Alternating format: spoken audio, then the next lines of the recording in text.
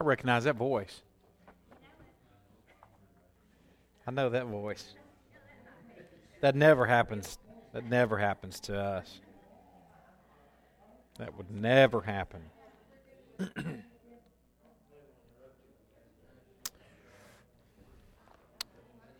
All right. Jeff, would you shut that door for me back there, bro? Thank you.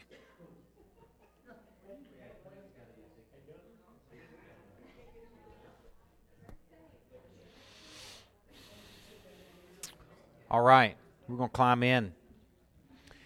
I hope to give Morris the last 10, 15 minutes tonight so he can catch y'all up on some things that he saw in Kazakhstan that God is doing that we can be praying about as a people. And so I'm going to hopefully have that time for him.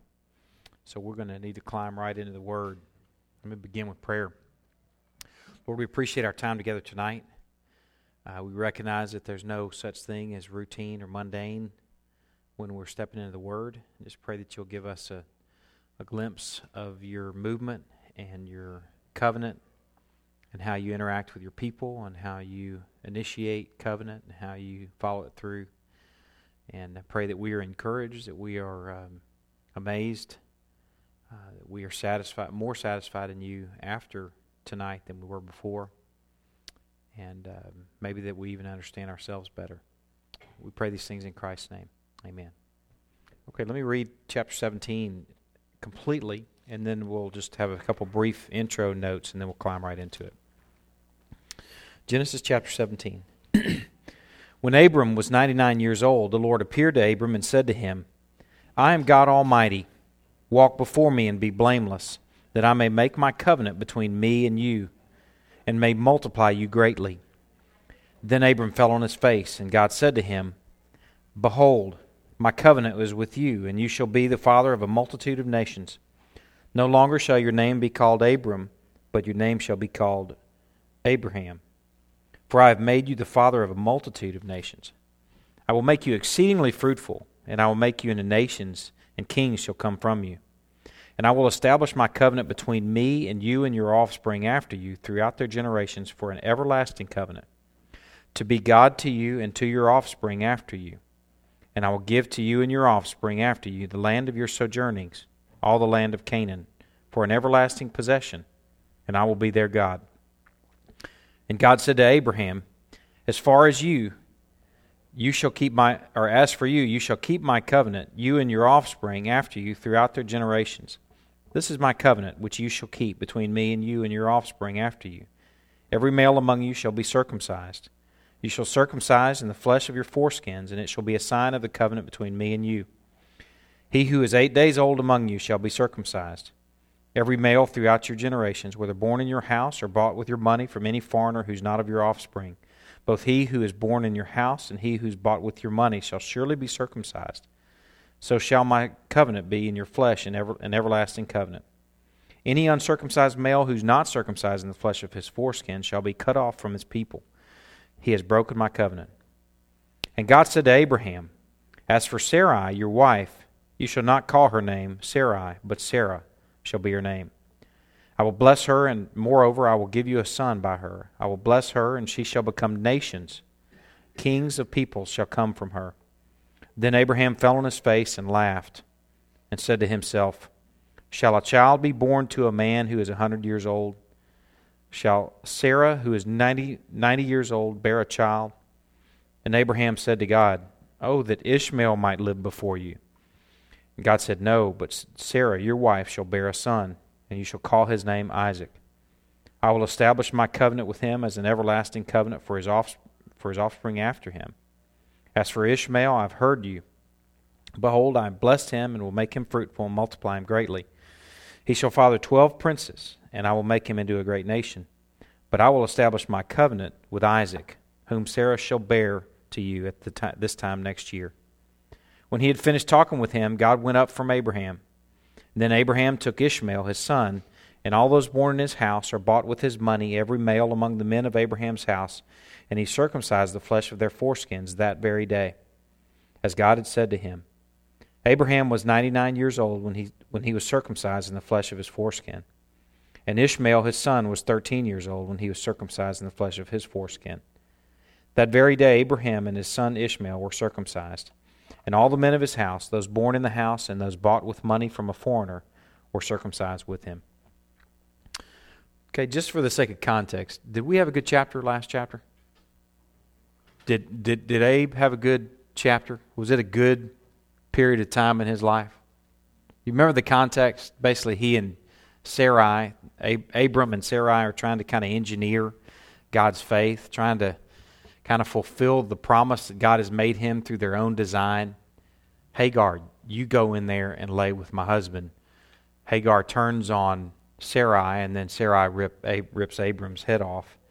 It wasn't a great chapter. And if you're paying attention, if you're like me, I'm sitting here thinking, man, Abe, you're going to get it. You know, if the story unfolds the way it seems like it oughta, if we didn't have a graceful, merciful God, chapter 17 would be pretty brutal. But chapter 17 will be a testimony to a graceful, long-suffering, patient God. He, in fact, in this chapter that if you're kind of making up your own story, you'd be hammering him, God is actually renewing his promise to Abram in this chapter. Now, given Abe's chapter where he and Sarai went off to Egypt, given what happened in this chapter previously that we're talking about just now, it's going to be interesting to see how Abram, that at this first part of this chapter, responds to what God says to him. So we'll have to watch him and see how he responds and see what he does. There's a couple things that you're going to see in this chapter, too, is you're going to see people getting new names, and God included. He doesn't get a new name. He's always had the names that he has, but he'll be introducing himself as a new name. So you'll meet a new name for God, a new name for Abram, and a new name for Sarai. And we'll even talk about as we go what those mean, and then at the end we'll talk about the significance of a new name. Let's start with verse 1 and 2. When Abram was 99 years old, the Lord appeared to Abram and said to him, I am God Almighty. Walk before me and be blameless, that I may make my covenant between me and you and may multiply you greatly. Now, I was going to share these thoughts for the kind of context, but as we're kind of starting to watch Abram really close here in these next couple verses, I want to just kind of remind you of the climate and context of what's going on with Abram and Sarai. Okay, basically what's happened, by this point, Ishmael is 13 years old. So they have a 13-year-old reminder of how they've tried to engineer their own God's will.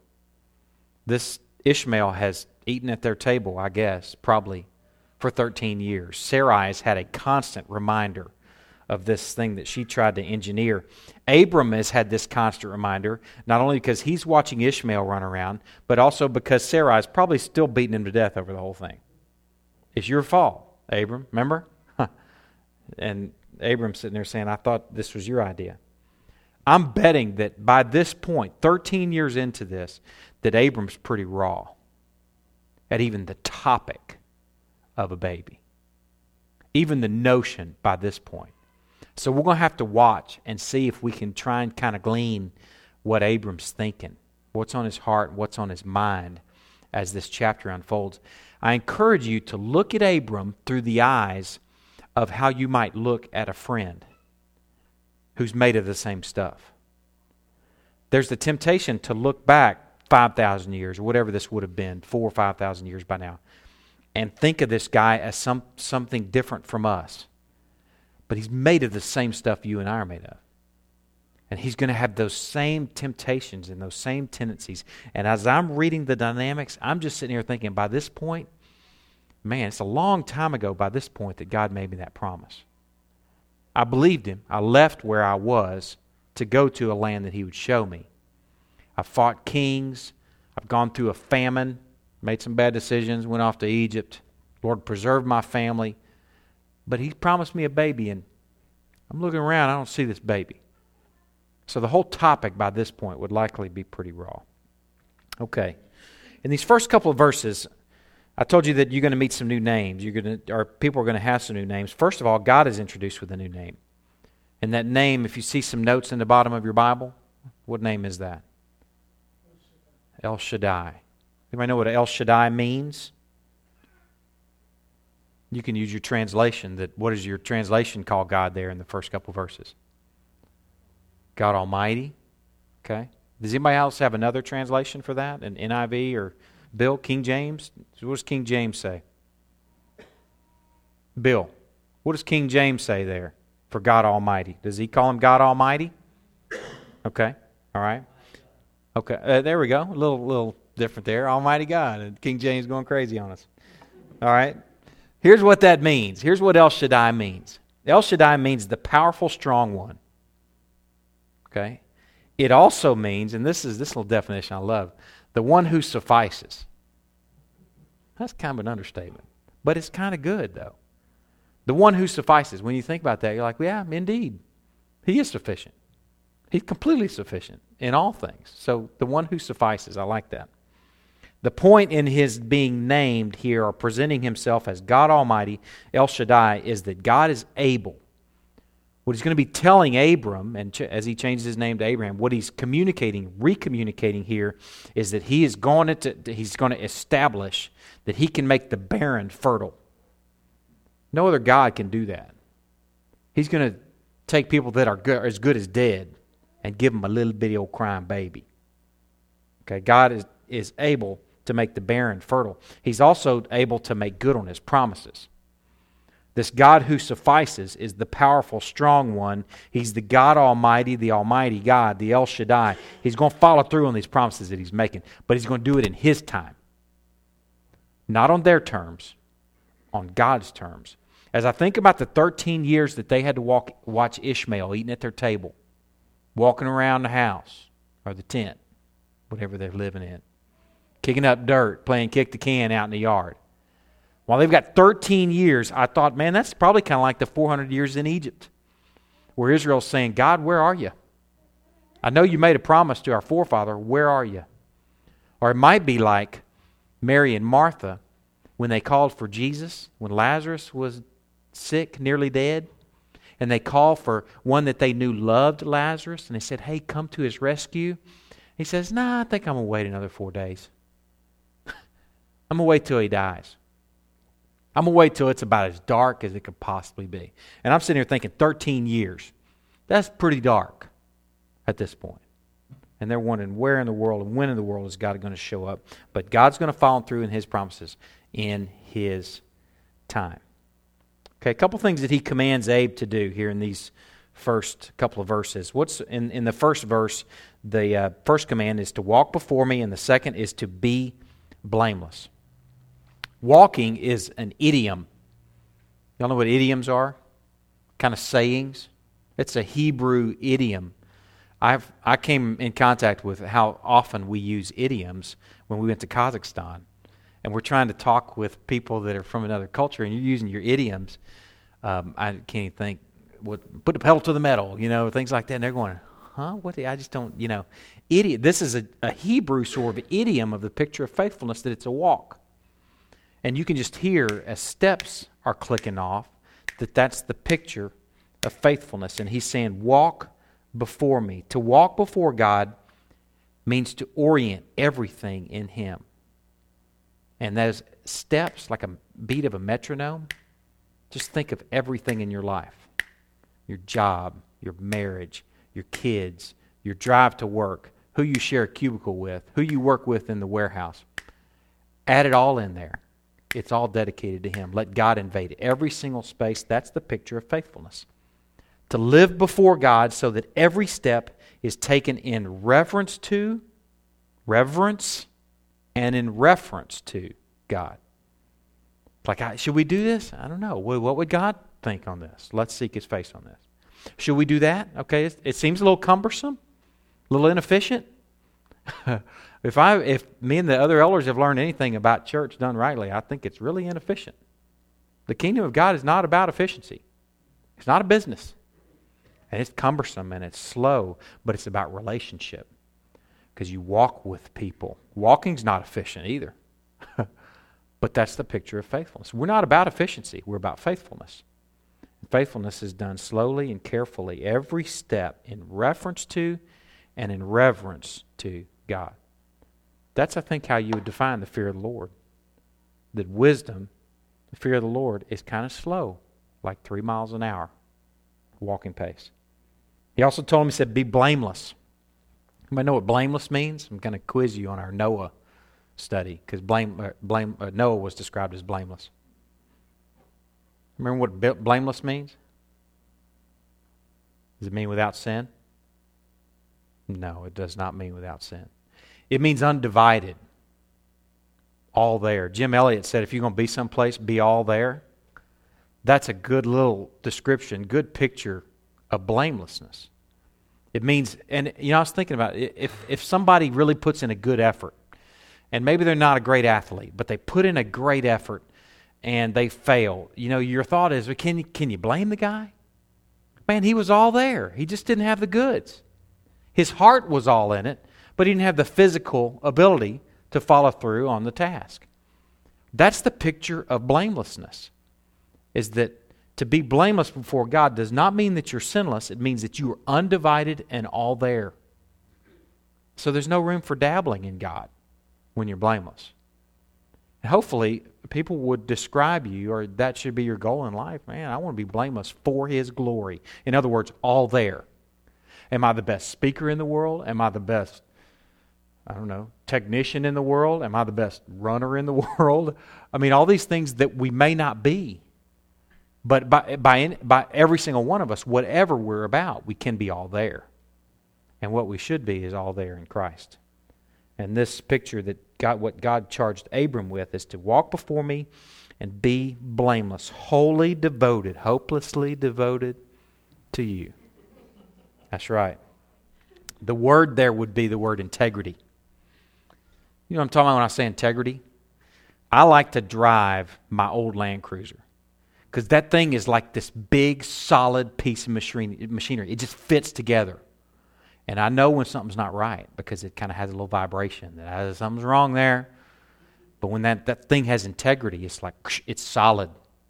That's the picture of blamelessness, my old Land Cruiser. Okay, so all you have to do is look at that, and you'll know. Okay? Now he says his charge is, I'm God Almighty, El Shaddai,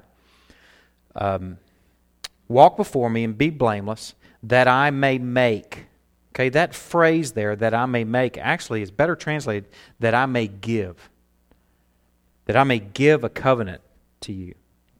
The thing that I want you to appreciate there is that God initiates covenant, and He gives it as a gift. We don't go find God. God finds us.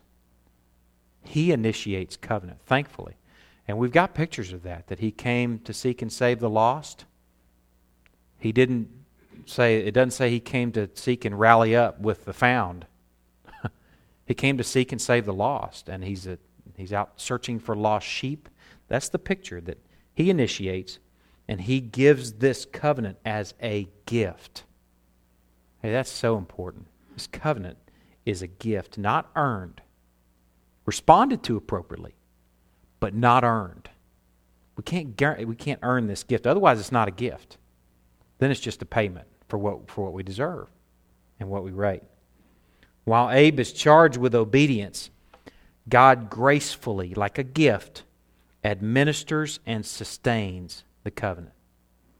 Okay, God's driving. It's a very lopsided transaction, this covenant, where He's at the helm. Okay. Now, this covenant is going to be introduced in 3 phases. Before we continue, we're going to look at verse 3 here in a second, and then on into the rest of the chapter. But I want to introduce you to kind of the bird's eye view of these phases or sections of the covenant. They're broken up into 3. The first one is chapter 17, verses 4 through 8. And God starts this section out with, in the ESV it says, behold. In the New American Standard, I think the NIV does this too, I don't know. But I know the New American Standard does this. It says, as for me. Does anybody have the New American Standard? Okay, it says, as for me. That's a good way for God's section to start, because down in verse 19 it says, as for you, Abraham. And then down in verse 15 is the third section, as for Sarai. So there's 3 parties in this thing. God, Abraham, and Sarai. As for me, being El Shaddai. As for you, Abram. and as for you, Sarai. Okay, that's kind of the headings and the three directions, trajectories of this covenant. Okay? It's a partnership, but a very unequal one. Okay, verse 3. Abram fell on his face. Just a brief thought that's appropriate worship when God shows up. If y'all are spending time together as a family over the Word, and you have an occasion to do that, where you're like, man, that is just a rich truth, and it would be just very appropriate for us to be on our face. We've done that a handful of times as a family, and I'll never forget hearing people speak while their voices are muffled because their head is against the floor. And my kids, no big deal for them. So we should probably do it a whole lot more often than we do, just to where it's more familiar, because that's probably what we're going to be doing a lot in eternity. Seeing as how the 24 regal elders spend so much time on their faces, I would expect that we're going to be doing a lot of it. Have bruised foreheads. Okay, then Abram fell on his face, and God said to him, Behold, my covenant is with you, and you shall be the father of a multitude of nations. No longer shall your name be called Abram, but your name shall be called Abraham. For I have made you the father of a multitude of nations. I will make you exceedingly fruitful, and I will make you into nations, and kings shall come from you. And I will establish my covenant between me and you and your offspring after you, throughout their generations, for an everlasting covenant, to be God to you and your offspring after you. And I will give to you and your offspring after you the land of your sojournings, all the land of Canaan, for an everlasting possession, and I will be their God. Okay, remember, this is the first section where kind of the preface is, as for me. This is the part that I'm going to play in this thing. This is God's end of the deal. First of all, he changes Abe's name, or Abe, from Abram to Abraham. Abram means Ab. Anybody have any idea what Ab might point to? I know you. Good, yeah. Yeah, some of y'all might be looking in your notes down at the bottom of the Bible, cheating and stuff, but I bet Christy didn't cheat. You didn't cheat, did you? But you're the pastor's wife, you're supposed to know everything. You just know it all.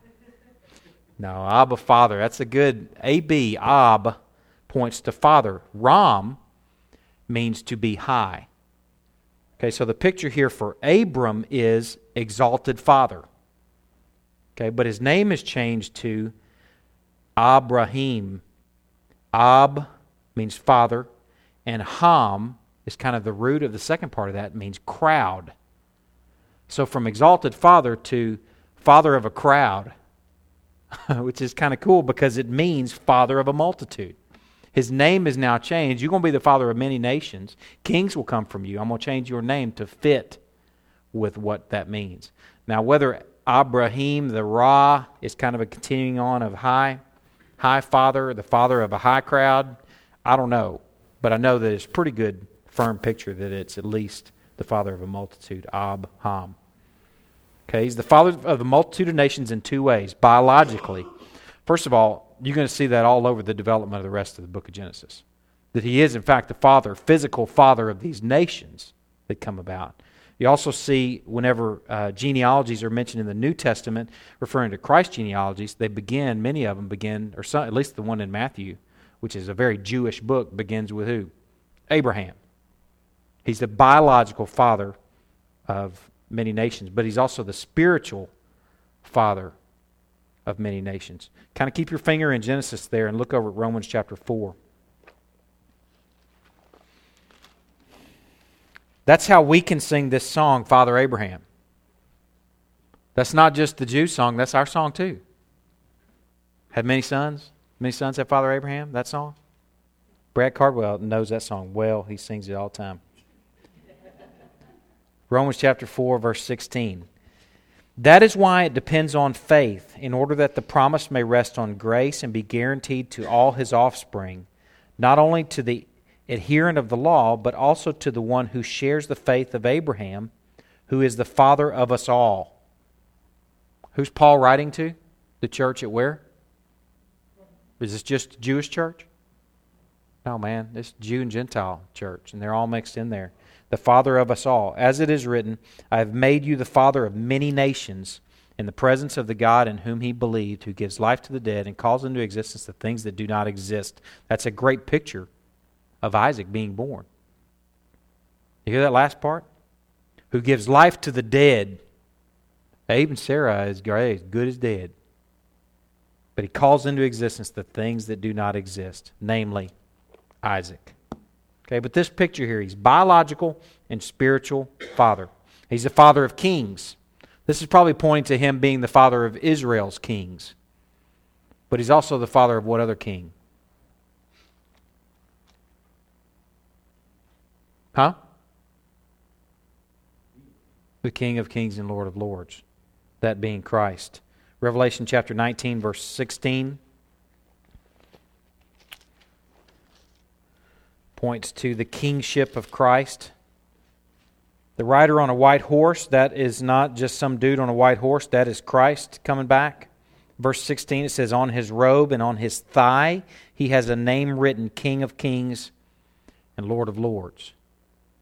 Okay, so Christ is the Alpha King, the ultimate King, and he came from Abram also. Okay, the everlasting covenant. There's a couple times here in these verses that I read. We're back in Genesis now. Verse 7 and verse 8, that the everlasting nature of this covenant is emphasized with this word. And I think that's worth considering, that his covenants endure forever. They're not like our covenants. How long do our covenants last? What are some covenants? Let me start with that question. What are some covenants that we participate in? Marriage, okay, that's one. What else? Have I ever bought a piece of property or anything like that? It's sort of a covenant. They have like deeds, and you hear those old-timey sort of words for these land deeds, property exchanges, or boundary lines, and covenants, and easements. Those sort of words sound familiar. Now, how long does a marriage covenant last? Till death do us part. Right? What about covenants that have to do with like land covenants? How long do those last? Think about it. Huh? Or until how about if somebody don't pay their taxes? Does the land covenant end? I think so. What if a sovereign takes over your country and says, beat it? I think the land covenant's kind of null and void. I think it's over with. Or you can sell the property and the land covenant ends. So the human covenants have an ending. Our covenants, while important and, robust, they're not everlasting like this covenant. God's covenants are everlasting. His covenants are based on His eternal nature and the fact that He doesn't die, the fact that He doesn't change His mind, thankfully, the fact that He won't sell us off or sell us out, should get us excited about the fact that we're in covenant. It's a done deal for all time, an everlasting covenant. Man, we can enjoy that eternal nature of a covenant with God. It is a done deal. And His emphasis in this covenant, in that part there in verse 8, for an everlasting possession, He says, I will be their God.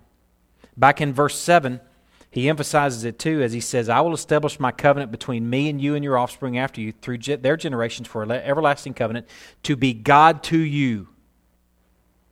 I will be their God, and I will be God to you. This is the marrow. This is like the kernel, the meat of the covenant, that God will be their God. I have to admit, as I was studying that and I was reading that, I was like, okay, yeah, God will be their God, okay. Let me go to the next point. And then it hit me. I was arrested with the reality. That is an illustration of the sermon that we had 2 weeks ago over there at GHS, where God is the treasure. That's why this is the treasure of the covenant, that God will be your God. What? You mean we get the treasure of a relationship with the living God, El Shaddai? That's awesome. We become His possession. That's the sweetness of the covenant right there. And God is the treasure of that. To actually be a possession of and protected by the super able, almighty El Shaddai God is a treasure. Okay? Verse 9. And God said to Abraham, now he's Abraham, from this point on. I've been tired of calling him Abram. Oh. And we're almost done with calling Sarai too. He says, as for you, you shall keep my covenant, you and your offspring after you. Okay, remember, we just finished the as for me. This is God's part of the deal. Now here, Abraham, here's your part of the deal. You shall keep my covenant, you and your offspring after you, throughout their generations. This is my covenant which you shall keep between me and you and your offspring after you. Every male among you shall be circumcised. You shall be circumcised in the flesh of your foreskins, and it shall be a sign of the covenant between me and you. He who is 8 days old among you shall be circumcised. Every male throughout your generations, whether born in your house or bought with your money from any foreigner who's not of your offspring, both he who is born in your house and he who is bought with your money. Those are going to be key phrases right there in a minute. They're easy to just read over, but just get ready. Shall surely be circumcised. So shall my covenant be in your flesh, an everlasting covenant. Any uncircumcised male who's not circumcised in the flesh of his foreskin shall be cut off from his people. He's broken my covenant. Okay, first I want to start with the keeping of my covenant. That verse 8 or verse 9 there says, as for you, Abraham, you shall keep my covenant. The word keep means to watch and to guard. Does that word sound familiar? Of any other place we've seen that word? These last 17 chapters? 16, actually. Any place in the last 16 chapters? No? We're on chapter 17, so it... Yes, sir. Yes, sir. Work and keep the garden. Tend to the garden, keep the garden, watch it, and guard it. How do you tend to? How do you watch and guard a garden? What are some things you do? Just throw it out there. Okay, kill the bad stuff. All right. Good. You went right for the jugular there. Good. What else do you do? Okay. All right. Fertilizer, stuff like that. All right. You plant. You weed. That's a little version this side of killing the snake. You actually prune. Good. You water. You make sure stuff doesn't get in it. Put a fence around it so the rabbits don't get in there and eat all the good food or the fruit of it. A garden takes tending. It takes some attention to. So to have that sort of guarding and keeping relationship with a covenant, how do you do that with a covenant? Throw it out there. Can we use all the same words? Maybe not kill the snake. Maybe not plant the good stuff. We just tend to. We're attentive to it.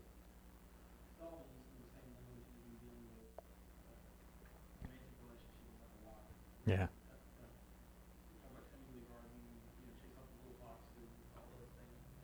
That's good. That's a good image.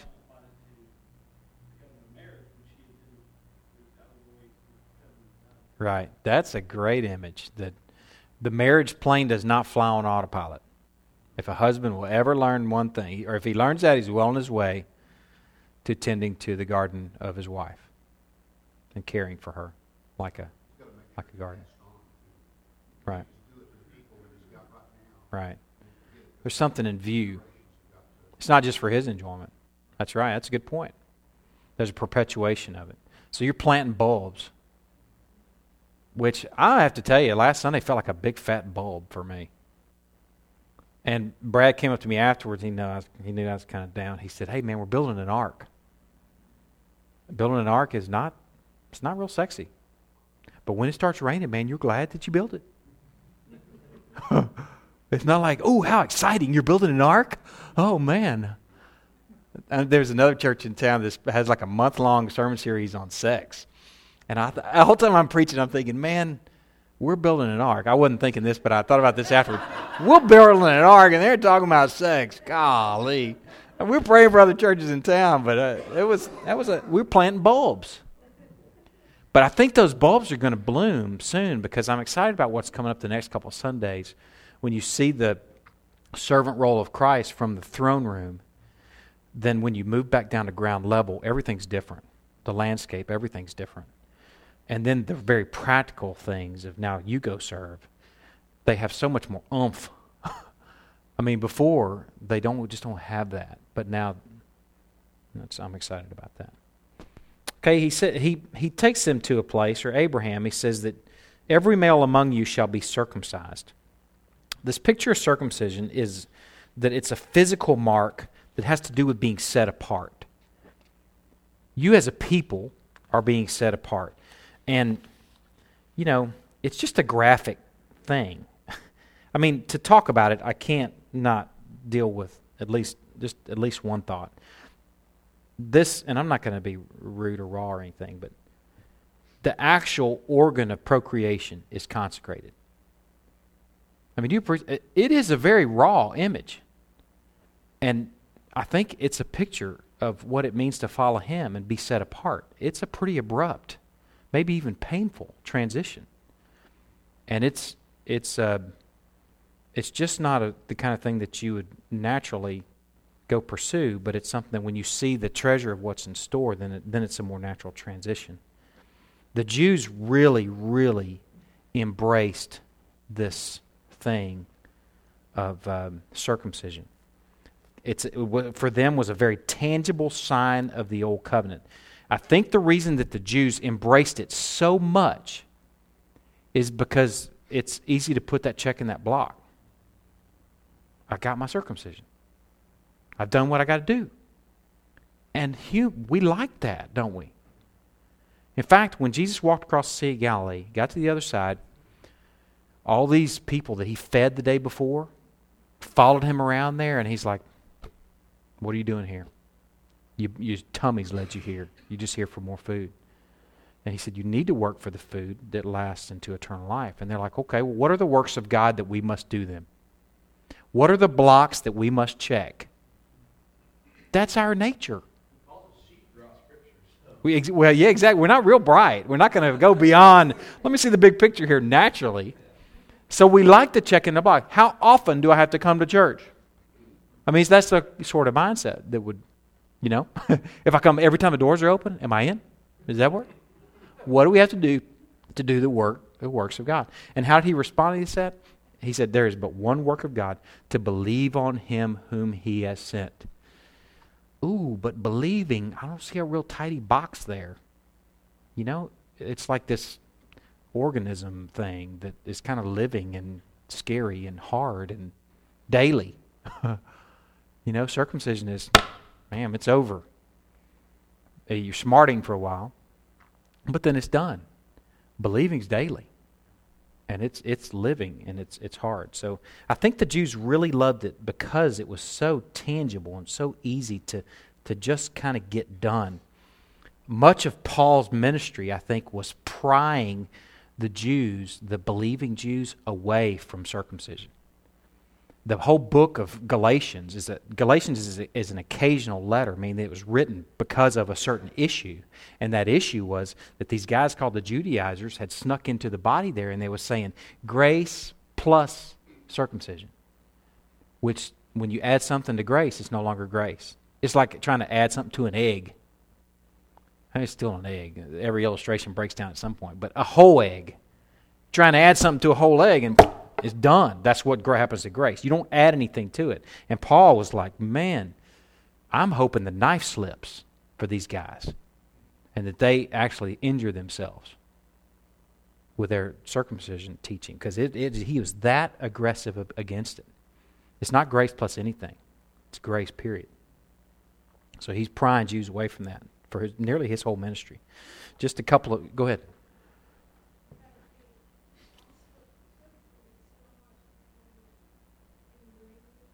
Yeah. It almost became a god, a little g god. We can deify anything.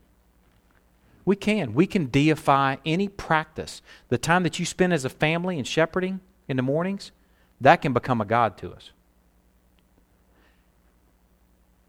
Something that hit me through, actually, I heard John Piper talking about this at one point, that we can love, just a couple Sundays ago, all the vehicles. We can love the vehicles that take us to God more than we love God. I shared this thought with the elders because John Piper mentioned this in a sermon. It took a while for it to really find home. But another Asian, you remember the Asians and the Omans, another Asian is proclamation. I can love the teaching and preaching of the Word more than I love the God of the Word. And I shared with the elders, I love seeing lights go on. And I love seeing people attentive. And I love seeing those aha moments where people go, I got that. I can love that more than I love God. Do you think, that's possible. It just shows you how fragile we are, how easily enticed we are to take something that's good, like the sign of this covenant, circumcision, and to distort it and twist it to where it actually becomes almost a God. Okay, did you get circumcised? We can do that with the aisle. Southern Baptists may have done that with the aisle. Did you make the trip down the aisle? Okay, at least you're saved. What is that? I don't know what that is.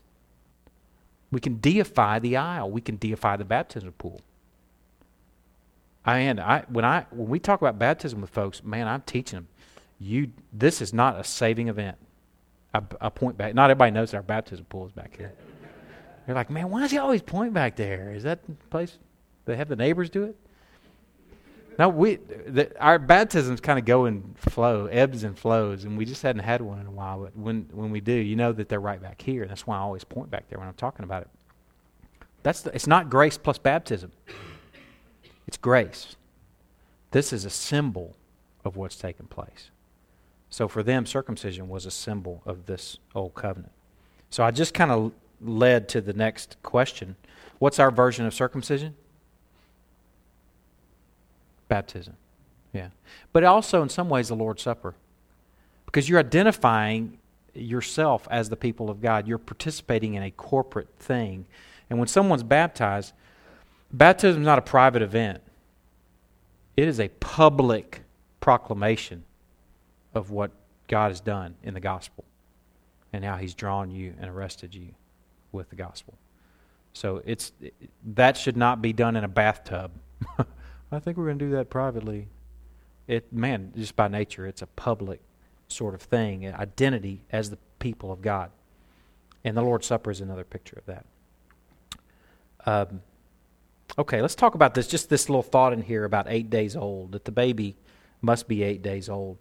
Something this allows for, it's just a couple of passages here if you just want to look up. They're really not pivotal passages, but Exodus 22:30 and Leviticus 22:27 point to they're having to deal with critters, that you can sacrifice this animal here, or you can put this animal to work here on the 8th day.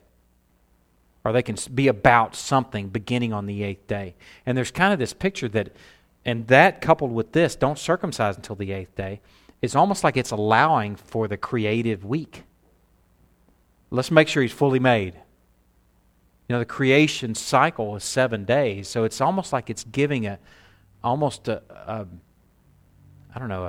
honor and appreciation to our Creator that you made the earth and everything in it, so we're going to give you a week here where we're not going to put that animal to the altar. We're not going to put that foreskin to the knife. We're not going to put that critter to the plow.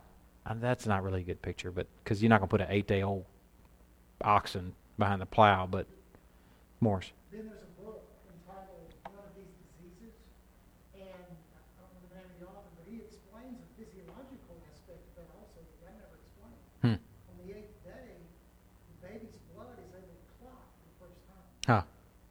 And after the 8th day, the nerve endings are attached. Huh. That's interesting. There's no pain sensation. But before that, the baby will bleed. Huh. They must have some cauterizing or something like that now, because when Daniel and Luke were born, it was like that day. Wow. How about that? Back in action. Now, something that's interesting, too, regarding circumcision is some other cultures do circumcision, non-Jewish cultures, when like a boy is moving from boyhood to manhood, like when he's going through puberty. It's kind of his rite of passage into manhood. And something that's different about this, God's people are circumcised as infants in many ways to show that the dedication to God is a lifelong thing. It's not this marital commitment. Okay, you're moving into marriage, okay, let's have you circumcised. It's a lifelong commitment toward God. And so that's why the Jews' circumcision is quite unique. Okay, now this phrase in here that I mentioned that I just want to kind of draw out because I think it's, to me, one of the most treasured passages in this thing that we've studied tonight, or treasured sections here, is having to do with the bought and the born. Whoever's born in your house. It says both he, in verse 13, both he who is born in your house and he who is bought with your money shall surely be circumcised. So this picture is that even if they're not Jewish by birth, that they're brought into the covenant, and this circumcision being a symbol of that. And as I thought about that, even if they're born in the house, kind of almost this picture of adoption, almost if they're kind of brought in as slaves and they're born into the household and they're circumcised, or if they're bought, actually purchased. And I thought about these pictures. The covenant promises are extending even to the bought. 1 Corinthians chapter 6 says you were bought with a price. They extend to even those who are grafted in. Romans chapter 11 talks about the Gentiles being grafted into the tree or the olive tree or the vine. And that's us. And even those who have been adopted. Ephesians chapter 5, we have been adopted into this family. So whether we're bought or born in the house, or whether we're grafted in, that we're still brought into the covenant in an equal footing. It's just a remarkable grace. Okay, he ends that section there with this statement that the uncircumcised will be cut off if they refuse to be circumcised. That's sort of a play on words there. That if you're unwilling to submit to this cutting away and cleaving to God, then you'll be cut off. So it's almost like you are in some ways becoming as outcast as the foreskin, which I know is kind of a raw picture, but if you refuse God's covenant, then it's as if you are becoming almost anathema. So that's a pretty raw picture, but it's right there. I'm glad there aren't any kids in here tonight. I'd be embarrassed. Okay, verse 15. Let's go 15 through 27. And God said to Abraham, "As for Sarai, your wife, you shall not call her name Sarai, but Sarah shall be her name. I will bless her, and moreover, I will give you a son by her. I will bless her, and she shall become nations. Kings of peoples shall come from her." Then Abraham fell on his face and laughed, and said to himself, "Shall a child be born to a man who is 100 years old?" You just almost hear him murmuring, "Shall Sarah, who's 90 years old, bear a child?" And Abraham said to God, "Oh, that Ishmael might live before you." And God said, "No, but Sarah your wife shall bear a son, and you shall call his name Isaac. I will establish my covenant with him as an everlasting covenant for his offspring after him. As for Ishmael, I have heard you. Behold, I have blessed him and will make him fruitful and multiply him greatly. He shall father 12 princes, and I will make him into a great nation. But I will establish my covenant with Isaac, whom Sarah shall bear to you at this time next year." When he had finished talking with him, God went up from Abraham, and then Abraham took Ishmael his son, and all those born in his house are bought with his money, every male among the men of Abraham's house, and he circumcised the flesh of their foreskins that very day, as God had said to him. Abraham was 99 years old when he was circumcised in the flesh of his foreskin, and Ishmael his son was 13 years old when he was circumcised in the flesh of his foreskin.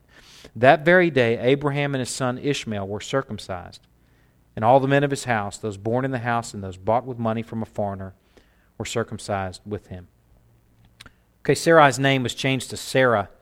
We don't know a whole lot here about the name meaning. We do know that both names are associated with princesses, plural of princess. Okay, so that's appropriate that her name has something to do with a princess, since she's going to give birth to what? Kings. Okay, that's appropriate for a princess. Okay, now let's talk about Abraham here for a minute. What's going on with Abraham? He fell down, remember in verse 3, where he fell down in worship? I called your attention to that as being appropriate, posture of worship. He's on his face. Remember the bruised forehead thing? Okay, he fell down again here. What do you think is going on there? You think it's worship? I think he's hiding something.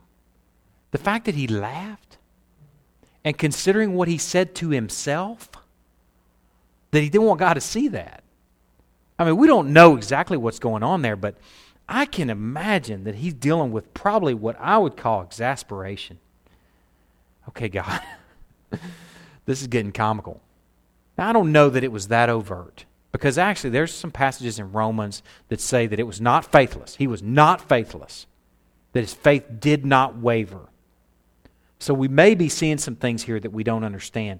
But maybe he laughed in complete faith, knowing that God is able. But God, when are you going to follow through on this? Are you kidding me? This again. And the way he responds specifically, I think, gives us some clues. He laughed and said to himself the content of verse 17. Shall a child be born to a man who's 100 years old? Oh, you kidding me? Shall Sarah, who's 90 years old, bear a child? I think he's laughing to himself, and then he's offering up Ishmael. Ishmael, can we just make do with Ishmael? I'm kind of tired of us dealing with his promise. I know that Ishmael's not the guy, but can we just make do with Ishmael? This is so difficult. It's killing Sarah. Oh, Sarai. Oh, yeah, Sarah. Probably took him a little while to get a hang of that. This is killing me. Can we just move on and deal with Ishmael? Can he take the blessing? Go ahead. Do you think that he might have really thought that Ishmael could have been the guy, though, during that 13 years? Because, they kind of worked that out on their own, even though it didn't probably work out quite like they thought. Maybe the reason his faith didn't waver is because he thought somehow God was going to do it for him. He may have. And that laugh may have been, what about Ishmael? This seems the tone of it, though. What he's saying to himself, it's hard to say. It's hard to say exactly what's going on there. I think that the thing with Ishmael was so tainted, it'd be hard to believe that it was God's will. Sarah ripping his head off for 13 years, and, it just kind of damaged goods.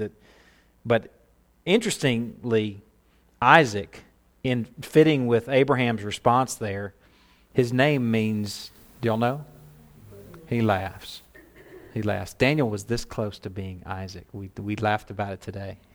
And Daniel said, when I grow up, Daniel was on the couch with Christy. He said, when I grow up, if God gives me, when I'm a dad, if I find a mom and she lays a baby, she lays a baby, I'll name him Isaac. He's laughing. Isaac. Yeah, he was saying Isaac. It's funny, man. Yeah. If his faith isn't wavering and he has a decent memory, and he can remember back to God promising that Sarai was going to give him a son to be his son, he couldn't have thought that Ishmael was the answer. Yeah, it seems like there would be a pretty Sarah-centric. But he may have lied to himself. He may have been kind of talking himself into this. Hey, it's Sarah's idea. Yeah. That's kind of tricky. I know. We're looking over through 5,000 years and, the Word, just trying to kind of get glimpses of it. We can trust to know that his faith didn't waver. But anyway, Isaac's name was He Laughs. And it's appropriate because Sarah laughed. Or she will laugh. We'll see her laugh in verse 18, or chapter 18, verse 12. And then when the baby's born, she laughs for joy, which is just so appropriate that this boy is just a picture of joy. Okay, how does Abraham respond to God's instruction? There's that little phrase here that's mentioned twice in that last section that I think gives us a glimpse of Abraham's, and I emphasized it, that very day. Let me chew on this a while. Let me pray about this, God, and see if I'm going to follow through on it. He's like, get me the flint knife, and the men are running. What is Abraham up to? I think I got a doctor's appointment, Abraham. No, I'm going to be your doctor. Come here. Give me that flint knife. Every man in the house, it's time for pre-op. That very day. That's a great picture of obedience. Man, first-time obedience, what we're trying to teach our kids. Just a couple of closing thoughts. First of all, covenant. The only appropriate response to God's covenant is to walk before Him and to be blameless. Now, there's the potential to read that whole thing the way it unfolded there as conditional. That God's covenant will follow through if He walks before Him and if He's blameless. What we've got to appreciate is that no man can walk perfectly before God, and no man is perfectly undivided in heart before God. There was only one true God walker who was perfectly wholehearted and blameless and undivided, and that was Christ. So we walk before God blamelessly, insomuch as we walk with and in whom? Christ. So it's not conditional, because if it was conditional, then that's basically saying that if we're a good person, then we will be saved. If we walk before God in this manner, and if we are blameless, then we'll be saved. The way to understand this, walking before God and being blameless, is that this is like wool on a sheep. Walking before God and being blameless is just sheepish. It's just what sheep do. It doesn't make them a sheep. It's just what sheep grow. So while it's not something that comes naturally, there's definitely hard work in this involved. Or hard work involved in this. But you got to appreciate that your salvation will never be based on your performance, not one iota. It was based on the finished work, the finished performance of another. And that being our Christ. Okay? Ultimately, the only true blameless walker was Christ. And we live, and as we live and abide in Him, we are reckoned blameless walkers too. Okay? The last thought, God initiating covenant with Abraham, or Abram and Sarai, and giving them new names is a great picture of the gospel. He finds us like He found them. He initiates. He rescues us. He adopts us. He gives us a new name, and we're made new creatures with a whole new humanity and a whole new identity, and a new name is appropriate. Okay? Morris, I didn't leave you much time. Do you want to do it next Wednesday? You want to just share a few thoughts? If you've got kids and you're a couple, if you're by yourself, you may need to grab your kids. But if it's husband and wife together, maybe you can just grab the kids and we can let Morris share a few thoughts.